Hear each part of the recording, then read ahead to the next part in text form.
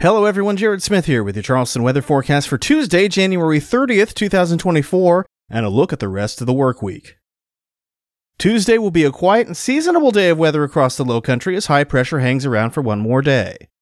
Temperatures on Tuesday will start a little cooler than they did on Monday, with mid-30s possible across the metro and away from the locally warmer coastline. A lingering breeze will make that feel a few degrees cooler too, but temperatures will rebound nicely though, heading into the low to mid-60s in the afternoon under mostly sunny skies.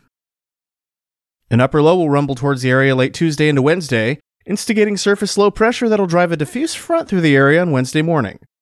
This will cause an uptick in cloud cover for a good bit of Wednesday, along with a risk for a shower or two, especially in the morning, but moisture return doesn't look impressive at all though, so don't expect much in the way of rainfall.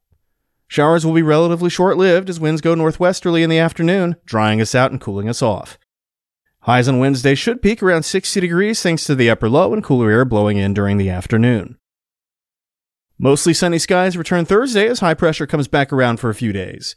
Expect an upper 30s start to yield to highs in the low 60s once again with a light northwest breeze.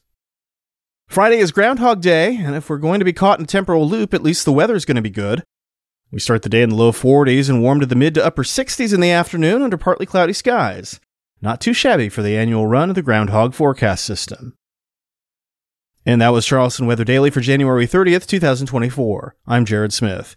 Visit chswx.com anytime for your latest Charleston weather, conditions, alerts, and forecast updates. Thanks for listening, and I'll talk to you tomorrow.